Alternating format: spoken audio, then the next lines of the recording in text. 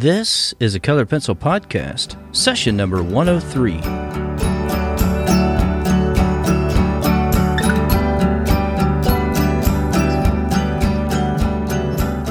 Welcome to Sharpened Artist, a Colored Pencil Podcast, where we discuss in detail all things in and around colored pencils and the colored pencil artist.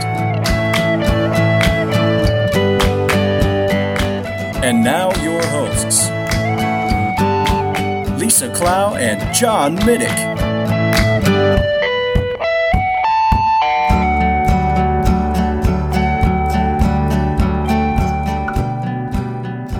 Hello, my name is John Middick, and I'm joined by my co-host Lisa Clow of Lockery Fine Art. Lisa, I am doing never better today. How about you? I'm also never better. You sound like it. I don't know where I was going with that. I don't know why the intros always stump me so badly. Well, they're tough questions is what they are. They really are. Yeah. So this is a show about colored pencil and the colored pencil artist, and we try to help anybody and everybody that's on this colored pencil journey and with your art. It doesn't matter if you're a beginner or a seasoned artist. So Lisa, what are we talking about today? We are talking about something I know I'm asked all the time. How do you move from being just a copier? Artists who feel like if they copy from a reference photo, they're nothing more than a copier. How do you become more creative? Yeah, and this is something I think I mentioned to you that I have a module dedicated to this in the beginner's colored pencil course in my academy because it is something that does come up a lot. It's something that I remember struggling with myself and thinking, okay, I'm excited. I want to create some art, and it is something that a beginner will do is copy things, and that is great because you learn a lot when you're doing that. And so there comes a point though that you want to try to move beyond that, and we're going to talk about that little struggle right there today. But first, we want to frame things just a little bit and talk about what is the point of photorealism or representational art, I like to call it. So the first thing I think as an artist, you want to get, if you're working towards creating stuff that is very realistic, you're going to work from a photo. That's how you're going to learn things. Everyone seems to have this idea in their head that a good artist doesn't need a reference photo. They're working from their memory, and that's just not how it works. People who are working in photorealism are working from a photo. That's actually where the term photorealism originated. You're working from a photo to get those finer details that you wouldn't necessarily otherwise notice or remember if you're not painting on location. But the thing is, when you paint from a photo, even if you're copying it as exact as you can, you are improving your technical skills. You have to copy from a photo to start with in order to get to the point where you are technically very accurate when drawing portraits or whatever it is, flowers, portraits, animals. You're going to work from a photo in order to get very accurate with that. And you're going to be hired from time to time to, if you're taking commissions, to work on from a photo that's not perfect. If you have not worked from really good photos and really honed your skills, just gotten them to where you're very, very accurate, you're not going to be able to take that lesser than photo and improve on that. There was a photo someone hired me years ago to do. It was the lighting was gorgeous. I could see detail, but there was a slight camera shake and it was blurred enough that she wouldn't want to have this photo printed. So that's why she hired me to basically fix the photo. She wanted it to look just like the photo, but she needed it, improved on. And that's where I came in. And if I hadn't spent years working on copying photos and learning to work like that, I wouldn't have gotten that job. Right. Yeah. And that's a good point. I mean, that is something that you get with doing commissions. Portraits are no exception to that. You often will get something that is out of focus, and that's what they come to you for. And so if that's something that you want to do, there's a saying I remember reading not all that long ago that says, first you draw what you see, then you draw what you know, and finally you know what you see. And I think that is a good progression that you go through as an artist. It characterizes it really, really well there, I think. Because, you have to be able to see everything clearly in the beginning when you first start out. And then you start learning that subject matter so well. I mean, with portraiture, that takes years to really hone that craft and get very skilled at that. And, portraits of animals are no different. But you you start knowing what you're drawing. You get more intimately familiar with the subject matter, and then finally you're able to transform. You're able to, know what you see whenever you're seeing something that maybe is less than perfect, whenever you're handed a photo that's blurry or something like that. But, photorealism, and, if we're talking about what the point of working in this representational style is, it improves your technical skills. And like we mentioned, it's going to be something that you're going to be asked to do if you're taking commissions like that, and if you allow that. And the other thing about it is, it's just, why do people do it? It's an enjoyable process. It's something that I have a great deal of satisfaction in being able to look at a photo and then represent that, copy that to a certain extent. Now, I always try to make it better myself, and I try to improve upon some things, because a photo is believable all on its own typically, but a drawing, a painting, that takes a little more effort. There's things that'll look weird if you're not careful. And then even if you're going to be more creative, let's say, not that a person wouldn't be creative, but let's say you're going to paint a mermaid. If you haven't painted a whole lot of realistic fish, how are you going to know how to paint the tail? You're going to have painted the fish, understood scales, understood that, and worked from a reference photo. You can't, there's not a lot of reference photos of mermaids out there. So not you're too going many, to... no. Yeah, you're going to want to work on things that would be realistic in order to learn how to create that skin. A dragon. For some reason, I get a lot of requests from kids that want me to paint dragons. But in order, let's say dragons are something that you're into. Ton of those on Pixabay, though. Exactly. You're not going to find those reference photos. So what would you do instead? You would get reference photos of certain types of reptiles, a chameleon, a bearded dragon. Learn to paint their skin, and then you can apply that to your dragon painting, or, that sort of thing. But working from photo is how you get to that point. Your brain is not just instantly going to know how to paint dragon skin. You're going to find other reference photos to combine to create these fantasy type creatures if that's what you're into. Yeah, and even in starting out, when you're trying to learn realism, or you're trying to be more accurate in your drawing process, I even think it's a good thing if you look at some of the old masters, and especially like the etchings and the drawings themselves, where you can see strokes. You can see exactly what they did with the instrument that they're working with. You can see that, and you can copy that and learn some things just by doing that. That's a good thing to do. But I understand wanting to move on from that, and that's a good point, Lisa. Taking the things that are real and then applying that to something that is surreal. And, the thing about it is, you are wanting to move on. You're wanting to start doing something that, where you're feeling like it's your own conception of whatever this art piece is going to be, that this is something that began with you and ended with you. It's something that originated with you. And so that takes us to that next step of, okay, am I going to just start taking my own photos?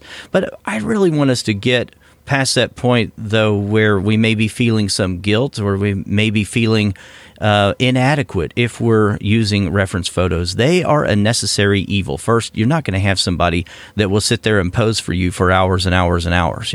It's just not realistic, and it's not practical at all. And so we have to use photos as just a necessary evil in creating representational art.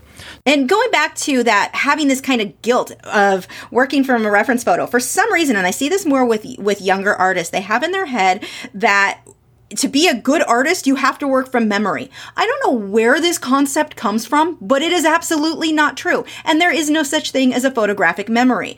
That's something that's really interesting in TV and fantasy. And as somebody who loves fantasy, it doesn't exist.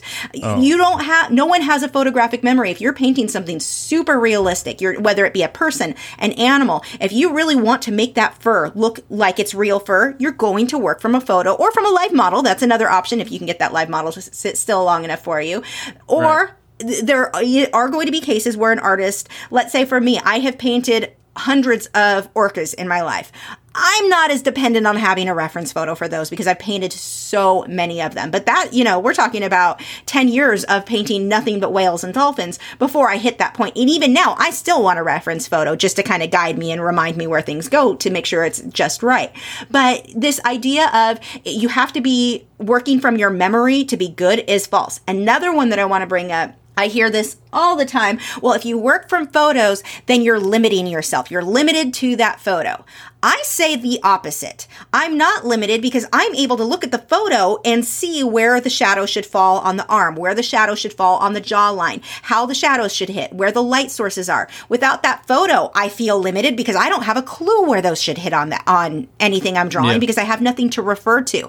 And so this idea of people feeling like I'm going to be limited because I have to work from a photograph is absolutely, I just don't see it. I'm not limited to the time of day to make sure my lighting is perfect on my subject. I am not limited to when the model can come sit for me, or my dog. Let's say I'm painting my dog. She keeps moving. I'm limited now. If I have that photo, exactly what I want my work, the exact drawing, the exact outline, perfect shape of her ears, all of that in a photo, I am far less limited than somebody else who is having to depend on those things. So when you have people throw that out there at you, well, you're limiting yourself. I think it's the opposite. Yeah, I agree with that. And another way that you would limit yourself without a photo reference is you think that you're going to contain all of that information that you need in your head. That is very limiting. Our memory, it's been proven that our memories are one of the most unreliable things about the human brain. So, that I think we can just debunk that myth right away. Another myth, Lisa, that we hear is, well, if you're just a photocopyist and you're creating art from a photo, then you're really not a real artist, and especially if you didn't take that photo. That's one that we hear. Yeah, that drives me crazy too, because that's coming. I'm not sure who these people are that say that kind of thing, but the fact that someone is using a photo. And especially when I see someone say, I used a photo, I created this, but they don't show the reference photo, how can anyone say then that they were limited to that photo or that they only copied the photo? We don't even know what the photo looked like. So you have no basis for even making that kind of statement that you were a copyist. We don't know. They probably improved upon whatever the photo was, or they changed it somehow. I guarantee you, it doesn't look exactly like that photo. If you look at my Patreon group challenges each month, where everyone's working from the same reference photo, no two will look the same at all. Right. Obviously. Like, everyone's going to have their own take on everything, even when working from the same reference photo. Yeah. And, and portrait artists, some people say they often put, they project their own, their own look on every portrait that they do, and I'm talking about even physical characteristics. Sometimes you'll project something that you have within yourself or something you see in other objects or other people. And, it's true for anything that you're drawing. I think that's inherent with being an artist, that's going to happen. You're going to project things from yourself, whether you're intentionally doing that or not. So, I think that's one that we can quickly debunk here. Okay, so how can we get more creative, and what can we do to differentiate our art and make it a little more, our own? Well, I think first, start learning to take reference photos yourself. We've all got cell phones. If that's all you've got, use that. You can actually set up interesting still lifes, and we'll go back a little bit more into this in a bit, but you can set up still lifes. There's so many things you can take photos of, and I do recommend artists to start putting money aside to get yourself a nice camera, a good DSLR, because getting photos, I can say myself in the last few years that I've been taking photos on my own, there is a certain pride in working from a photo that you took yourself. That's your creation, beginning to end, your vision, your time you spent to capture that subject, your composition, everything is yours in that. And so I can't really stress enough how much joy that will bring you when you do work from your own reference photo. So that's one thing you can do, is to start taking the photos yourself. Yeah, no, that's great. And, everyone does have a cell phone, and it's a really good camera. I took a photo just of a squirrel right outside my house here not that long ago. Turned out really, really well because that's the camera I had on me. The best camera is the camera that you have on you at the time.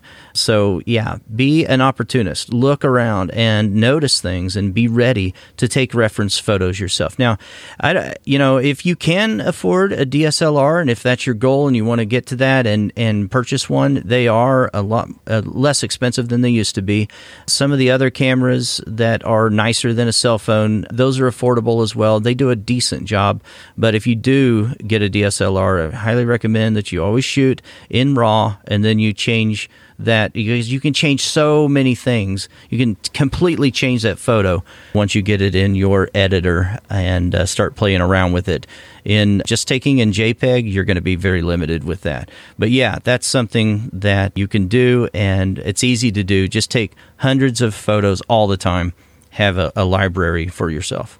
All right, so what about in looking in a photo editor like Photoshop? I mean, there's things we can do there. We can change up so many things within your photo editing program. You can change the contrast. You can soften edges. There's so many things that I don't know if we can even list all of them. The composition, you can change the cropping of the photo.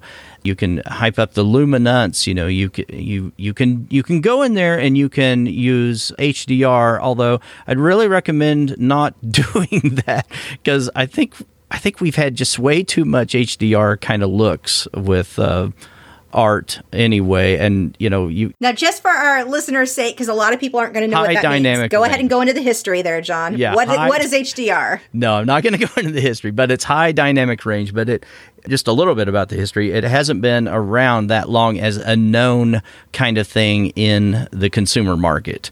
It's been something that photographers and videographers have done for a long time, nearly since photography's been around.